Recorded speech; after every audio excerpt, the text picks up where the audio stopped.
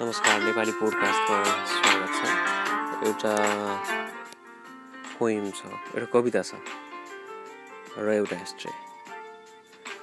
भोलि त सबेरै छाडेर जानु छ, सल्काउँछु एस्ट्रेमाथिको ठुटो चुरोट र सोच्छु खाटमाथि टुसुक्क बसेर भोलि त सबेरै छोडेर जानु छ। भुइँभरि देखिरहेछु सर्वत्र छरिएको आफैलाई, बाकसभरि भर्खरै कोचेका पुराना केही कपडाहरू, ससाना 2 कार्टुन किताबका ठेलीहरू, खटखट गर्दै रातभरि एकहोरो बज्ने पुरानो चाइनिज फ्यान र यत्रतत्र छरिएका अपुरा टुक्रा कविताहरू।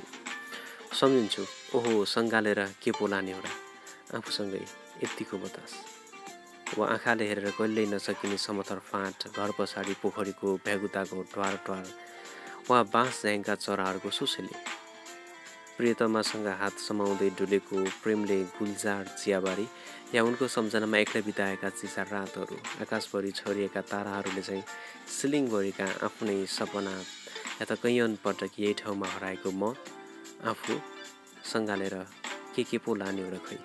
सोच्छु हिजो अस्ति कहिल्यै नबहेको यो चिसो हावा आज किन चाल मार्न खोज्दैछ सुस्तरी मेरो कोठाभित्र। निभाउँछु यही एस्ट्रेमा ठुटो चुरोट र प्रश्न गर्छु आफैलाई मनभित्र एकान्तमा कतै किन चिच्याउँदैछ बच्चु कैलाश।